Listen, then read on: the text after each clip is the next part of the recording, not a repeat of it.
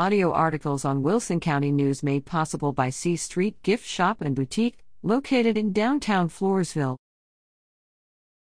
Missing Floresville man found in Corpus Christi. A 64-year-old man, missing since October 5 from his home in Floresville, has turned up alive in Corpus Christi. The Wilson County Sheriff's Office informed the Wilson County News October 26 that John Plock, who is mentally challenged, is well and staying with relatives in Corpus Christi. See more in the November 3 Wilson County News. Reader at WCNonline.com.